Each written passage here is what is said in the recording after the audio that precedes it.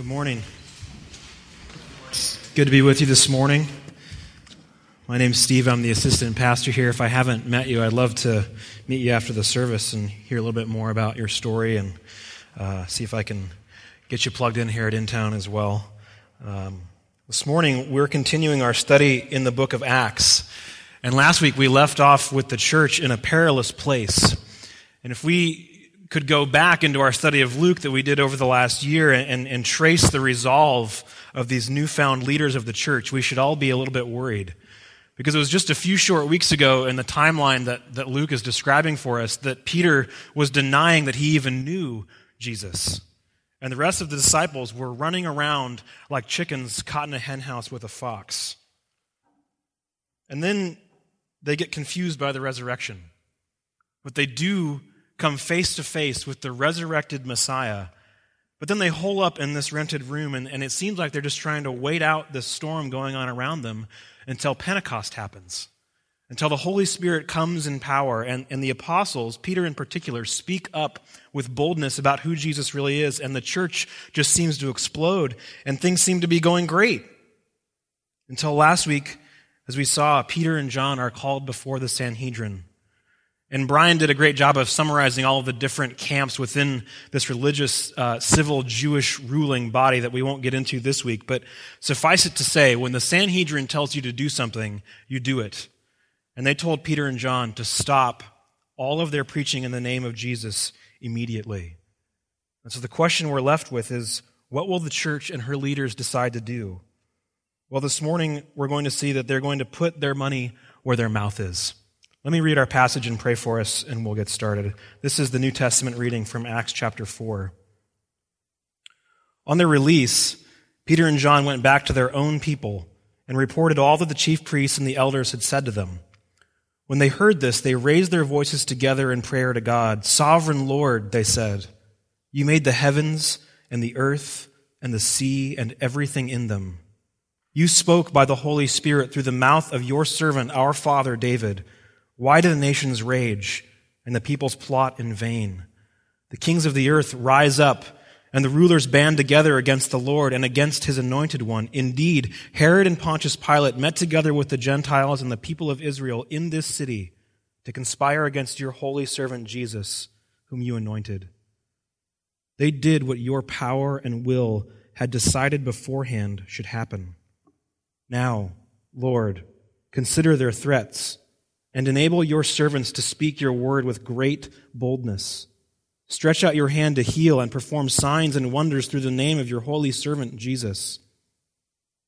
After they prayed, the place where they were meeting was shaken, and they were all filled with the Holy Spirit and spoke the word of God boldly. All the believers were in one heart and mind. No one claimed that any of their possessions was their own, but they shared everything they had. With great power, the apostles continued to testify to the resurrection of the Lord Jesus, and God's grace was so powerfully at work in them that there was no needy persons among them. For from time to time, those who owned land or houses sold them, brought the money from the sales, and put it at the apostles' feet, and it was distributed to anyone who had need. Joseph, a Levite from Cyprus, whom the apostles called Barnabas, which means son of encouragement, sold a field he owned, and brought the money and put it at the apostles' feet. This is the word of the Lord. Let's pray together.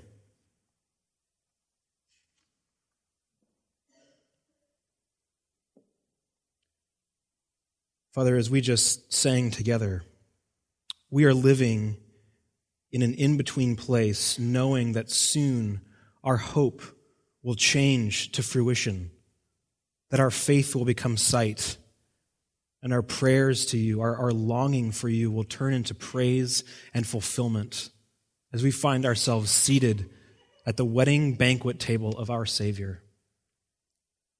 I ask this morning that you would be made beautiful in our sight, that the work of Jesus would be made to be so lovely to us that we would want nothing more than to come in and take part in his death and his life, and be part of the new kingdom that is colliding with our own hearts. I ask that the Spirit would be powerful in this place this morning, that we would hear the voice of our Savior speaking to us again through your word. We ask in the name of Jesus. Amen. Well, I was getting kicked out of college. Many of you know that I went to a not a normal college, okay? So I hadn't done anything particularly bad. If you must know, I was, I think, over 21 years old at the time, and I had gone trick-or-treating, which I realize is childish. And apparently that was against the rules at the very strict college that I was attending. And I didn't really know that, though I should have been able to guess it. But that wasn't why they were going to kick me out. Here I was a senior. I had one semester left. And I had decided when I was a freshman at this college, I knew some seniors, my very first year there, who got kicked out the morning of graduation. They were in graduation line. They got kicked out for something they had done the summer before, and so they didn't graduate. And so that always caused me a lot of fear and angst. And one of the things, right or wrong, that this particular culture tried to kind of imbue into their students was that if you see anyone doing anything that's against the rules, even something as innocuous as trick-or-treating, you should, quote, turn them in to the authorities so that they'll get in trouble and, can learn the errors of their ways. Well, I decided as a freshman that I was not going to do that. Unless it was something, like my roommate murdered someone or something, then obviously, I'll turn somebody in. But if it was something that wasn't really prohibited by Scripture or just kind of a basic understanding of morality, I wasn't going to go around policing everyone. And so here I am 4 years later, and the reason that they want to kick me out is not because I went trick-or-treating, although they were pretty upset about that. I think because I got really good candy. But they wanted to kick me out because they knew that there were other people with me, and they wanted me to tell them who they were. And so now I have a choice to make. I had already said to all my friends, 17-year-old me, yeah, man, I'm not going to do that. I'm not going to be that guy. And now I have a choice. I can either stand true to the thing that I said I was going to do, or I could, not. And then I would get to stay and graduate, which was kind of important to me. I was almost done. I didn't want to have to start all the way over. But I also had a vision. It wasn't just that I thought that turning someone in was wrong. I firmly believed that my father, my dad, would be extremely disappointed in me if I did that. My dad is a prison guard, and so narking, as we call it, was not encouraged in my family. You can go to someone and try to work out something that they did that was wrong, but you don't circumvent them and go tattle on them. Other families call it tattling. If you have a prison guard dad, you call it narking. So I have this choice, but it's based on a vision, and I can either disappoint these authorities in my life, or I can disappoint my father and not be true to my own word. I decided to not turn anyone in, and I talked it over with the administration, and I got to stay. So I did graduate. Congratulations to me. This morning, we're going to continue kind of tracing this storyline that Brian started for us last week. And then we're going to turn and look at some implications of what Luke is telling us through this story. But what we're going to see is that the church, the leaders of the church, are in a situation where they are going to be forced to either continue on with the vision, with the thing that they believe, and act as if it's true, or not. So Peter and John are released, and the first thing they do is return to their own. Now, it's important for us to realize that Luke is giving us details of this story in a very specific way because he's wanting us to see how this first generation of Christians conceived of their relationship to the church. And so what we see here and what Luke tells us throughout the rest of the book of Acts, and indeed it spills over into the whole New Testament, is that there really is no such thing as a Christian apart from the church. Peter and John's identities have been reoriented. So they don't just return to friends or to an association, they return to their own. It's this close-knittedness. And the first thing they do upon being threatened is return to their own. They've just been told to stop banding together in the name of Jesus, stop preaching in the name of Jesus, and they return to the church. And they tell the church what happened to them, about how they were threatened and told to forego preaching about Jesus or doing anything in his name. And so the church, of course, decides to form a committee, the CTAP, the Committee to Avoid Persecution. They have a congregational meeting and they assess, how can we preach so that, the authorities don't really get mad at us? Let's not get in too much trouble. No, that's not what they did. They prayed.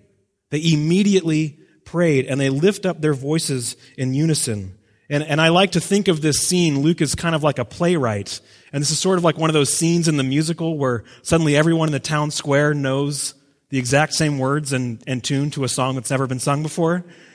And what's going on? Well, Luke is trying to show us that the early church had a deep liturgy that they used to worship. And it was a liturgy that was rooted in prayer and rooted in Scripture.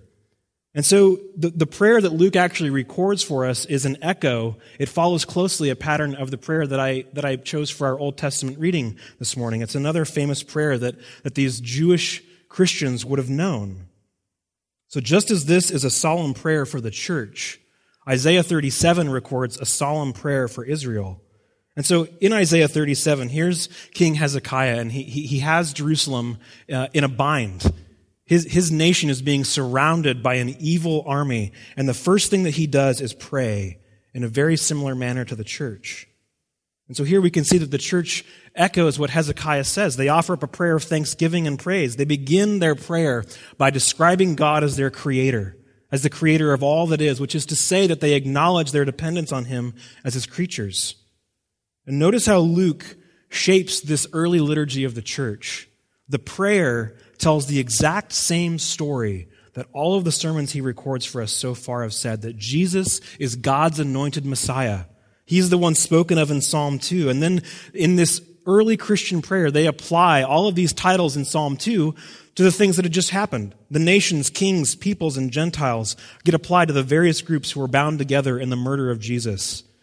And in case we missed it a couple chapters ago, Luke gives us another little crumb of confusion. Yes, all of these other parties are held responsible for the death of Jesus, and yet it was done and brought about in the will and power of God, the plan of God from all time before. I'm, again, going to avoid getting into how that works. As I said the last time we looked at a very similar idea in Luke, he doesn't describe for us. How is it that humans are responsible and God is sovereign? That's maybe not the best question. That's not the question that Luke is answering. What he is saying is, we are, and he is. Now, I pointed out the prayer of Hezekiah here, not simply to show how the early church was rooted in Hebrew scriptures, though they definitely were, but also to highlight a key difference between the prayer of an Old Testament king and the prayer of a New Testament church. Hezekiah prays for deliverance from his enemies, and that's not a bad prayer. That was not the wrong thing for him to pray. And yet the church, though they have followed this pattern of his prayer, does not do so. They pray instead for boldness. They don't ask their enemies to be judged. They don't ask that they be protected from persecution. They don't ask for an easy life. They ask for courageous speech. They ask that this bold proclamation would be accompanied by great signs and wonders and healings, and that it would be done through the very name of Jesus. You see what happens? 5 minutes ago, the Sanhedrin had just said, stop doing and saying anything in the name of Jesus. And the very first thing the church does is they pray that God would begin to do more things in the name of Jesus. The mouth of the church speaks about Jesus obsessively. The mouth of the church cries out in prayer to the Creator God that he would give the church boldness to keep opening her mouth to speak about Jesus. And then the Holy Spirit shows up and the earth shakes just as the mountain shook when God came down to visit his people in the stories of old. And then what happens? God answers their prayer. They begin to speak the word of God boldly. And what Luke means by word of God here is it's the message of the gospel. He tells us that the apostles are said to continue testifying to the resurrection of Jesus with great power. The response of the church to threats and persecution is to be unified in prayer and then to be available to be the answers of their own prayers. They ask God that the gospel message would continue to be spoken boldly, and then what does he do? He speaks it boldly through them. So that's where their mouth is. But Luke moves us right into another summary statement about the life of the early church. And literally what he says is, their heart and their soul were one. And in classical literature, word order is very important. And if you wanted to have something emphasized, you would save that word to the very end. So Luke is stressing for us again the unity of the early church. And it's also very interesting that the phrasing that he uses here about heart and soul, he's appealing to both Jewish and Greek conceptions of humanity. And so he's setting us up for what's going to take place in a couple more chapters in Acts as we see this Jewish-Gentile collision in this new church of Christ. But what he tells us here is that this unity expresses itself in financial generosity. Luke is going out of his way in this description of the church to set the church apart from the Greco-Roman culture that surrounded her. So in this sort of Greek culture that the Roman Empire inherited, friendship had a very clear kind of philosophical and practical meaning. It was a very close tie, but mostly it was based on reciprocity. And that's not really so much unlike most of our friendships today. Most people have most of their friends from the same social class to which they belong. And so what would happen in this time period would be that you would only have people from your same economic class because they would invite you over for dinner, and the expectation was you would invite them over for dinner, and it had to be just as good, if not better, which means that the rich and the poor simply didn't interact socially. But here Luke is describing for us people of all economic classes being banded together in a new way. Reciprocity was no longer the unifying factor. Rather, they all shared their possessions. And this sharing got to the point that there were no needy people among them. Now, Brian pointed out a couple of weeks ago that often these passages in Acts describing the unity and the financial unity of the early church often get forced into 20th century political ideas of wealth and class, something that Luke obviously would have no knowledge of. And it's important for us to remember that Luke here is giving us a composite picture of how the ministry of Jesus continues through the church. He is not trying to give us an idea about economic policy. Now, that being said, Luke was a communist. No, that's not true. All right, seriously. We can't say that Luke is trying to give us hard and fast rules about economic policy for all times, because in one breath, he says that no one claimed any of their possessions as their own. But then he also tells us that some people still own private property. So the point is not whether private property is right or wrong. He has nothing to say towards that. Rather, Luke is trying to tell us not even so much how Christians viewed wealth primarily at this time, but rather he's building on the teachings of Jesus regarding money that we looked at in the study of Luke's gospel, and he's merely now just recording for us how the church lives those out. The unity of the early church was not primarily a philosophical concept. It was not primarily a conversational topic. It wasn't initially something that the apostles went about reminding the people of all the time. Rather, it was a reality, as close to the church's being as air is to the human body. In fact, the unity of the church here is not really being described as a friendship on speed, so much better than the friendship of the world. Rather, it's being described as a family. Just as a parent would give food or clothing or shelter to their child without thinking twice, so the early church was bound together as family and met the needs of the poor in their midst without expectation of reciprocity. It's just a matter of course. I have extra and you have a need. Of course, I'll use it to meet it. It's been said that Luke's description of the church here is idealistic and idyllic, that he's kind of looking back and remembering what he wanted to remember, that it was so much better than it really was.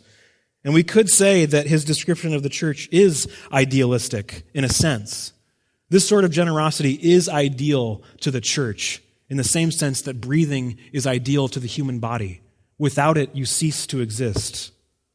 Paul will later go on to describe in much more theological detail what Luke is describing for us here. And Paul tells us that the church is a body.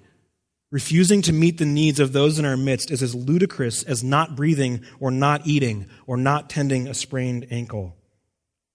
So what we can see is that the talk of the world may be cheap, but talk in the church always costs something. Now, I'd like us to circle back and think about what Luke has been doing throughout his gospel and in the book of Acts, and what he's kind of using in the trajectory of the entire scripture, and kind of look at it through a lens of the new kingdom. And so we're going to see how our use of proclamation and possessions fit in to this bigger theme. So in very broad terms, there's one lens that we can use to look at the entire corpus of Scripture, and that is the Scripture of kingdom or the new kingdom. So the meta-narrative that Scripture gives us of world history is that it goes from creation all the way to recreation. And part of the remaking of all things that God has been doing in this world includes the colliding of His kingdom with the kingdoms of the world. And so much of the New Testament is about this intersect. It's about this place where heaven and earth meet, the collision point between the kingdom of God and His rebellious creation. And so followers of Jesus, people who are members of the church, who, as Luke describes, are called to continue this mission that Jesus started of proclaiming the inbreaking of the kingdom of God, are, as Paul describes, citizens of the new kingdom. Which means that when we talk about things like Christian formation or discipleship, ethics, morality, or virtue, we are essentially building a vision of what it means to be citizens in the kingdom of God.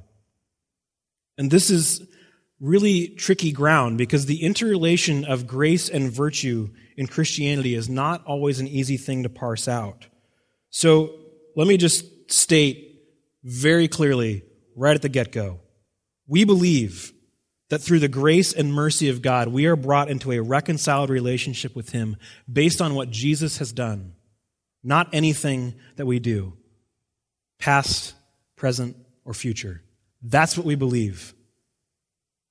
But as the late, great Dallas Willard used to say, if you believe something, that means you are willing to act as if it were true.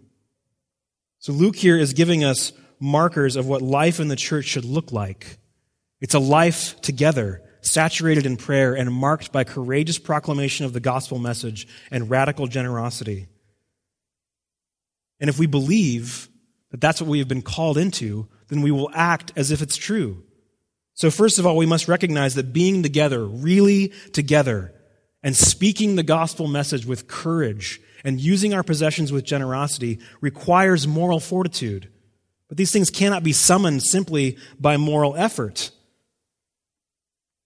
I think the way that N.T. Wright discusses virtue is helpful here. He tells the story of pilot Sully Sullenberger. Do you guys remember this guy? In 2009, his plane takes off and flies immediately into a flock of birds, not the band, an actual flock of birds, flock of seagulls, I guess was the band. And Sullenberger has to make this split-second decision. And so he's trying to talk to the tower about, can I get back to land? Is there a clear space? And he has really not a lot of time, but he makes this decision so quickly to land in the Hudson River that he actually avoids death of anyone, injury of anyone on the entire plane.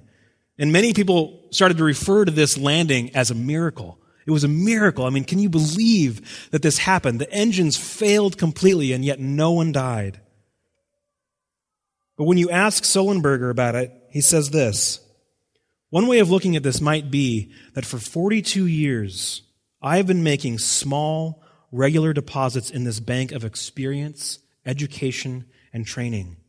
And on January 15th, the balance was sufficient so that I could make a very large withdrawal. Sullenberger realizes he didn't just get this information downloaded to him in the moment that he needed it.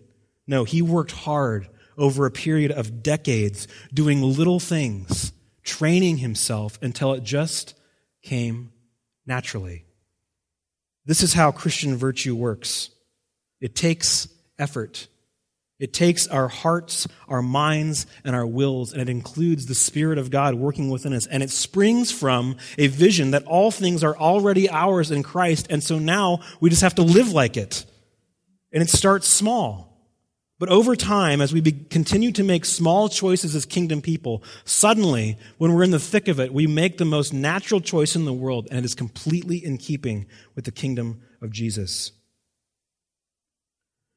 So in college, when I wasn't trick-or-treating, I minored in creative writing.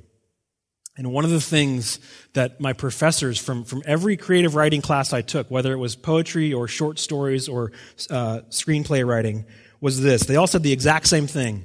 The difference between writers and non-writers. Writers write. Writers write. Everybody always says, oh man, I've got a great idea for a TV show.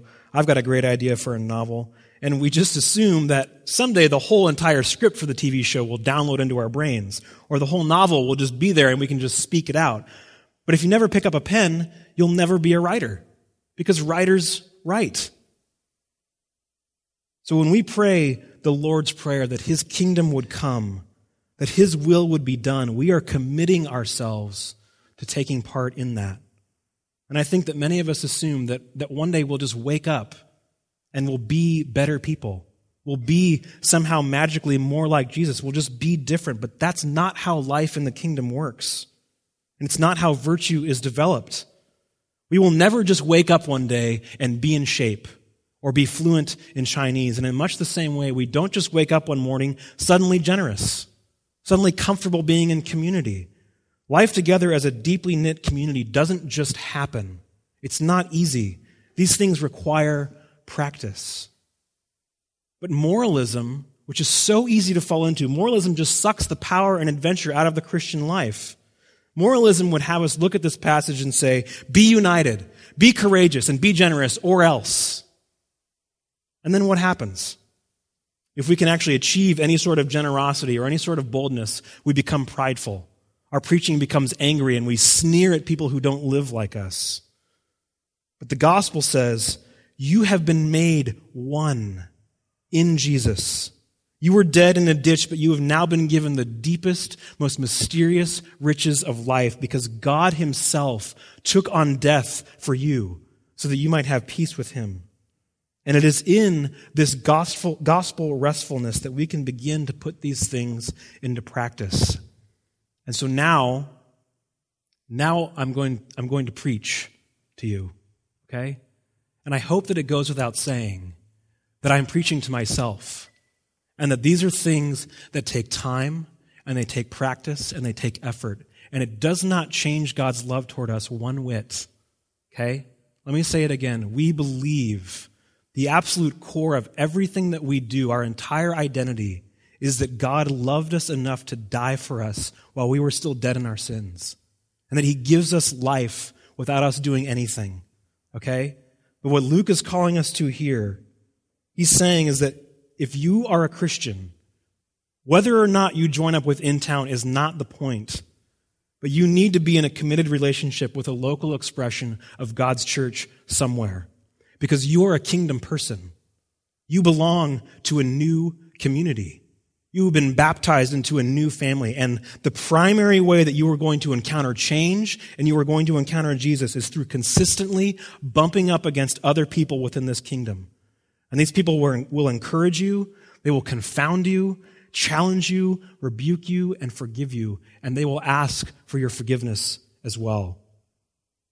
So this morning, start enacting community by finding someone you don't know and asking them about themselves. Secondly, start to make corporate prayer your primary response to anything that happens in life, to any of life's challenges. And you do it by engaging in prayer personally, as a family, as a community group. Come out to one of our prayer nights in the future. You can head to the prayer corner over here during communion every week. You can grab some friends here on a Sunday morning and just ask for prayer. And then allow that prayer to shape you into a courageous message bearer of the gospel. And finally, start to cultivate a life of generosity. And you do that by giving regularly. That's why every week we have a time of offering in our service so that we can learn to be generous people. This morning we had a diaconal offering to meet the needs of others in our community so that we can learn to be generous people and provide for those around us. And guess what will happen? When life shipwrecks all around us, as it will, someday it will, we will, without even thinking, respond as one body in prayer with courage and generosity to continue proclaiming the message of Jesus. That's what we're called to be. Let's pray as we come to the table.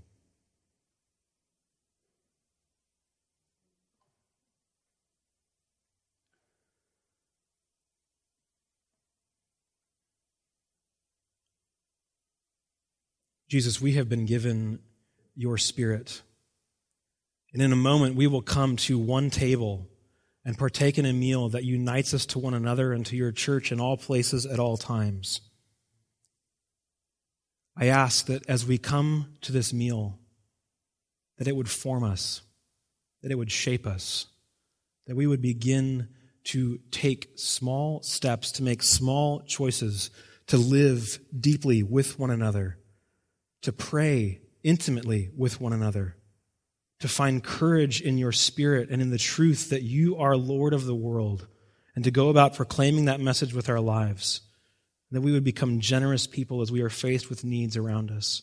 I ask that we would start doing that this morning with one another and throughout this week, that we would do it with joy and in the power of your Spirit. We ask in your name.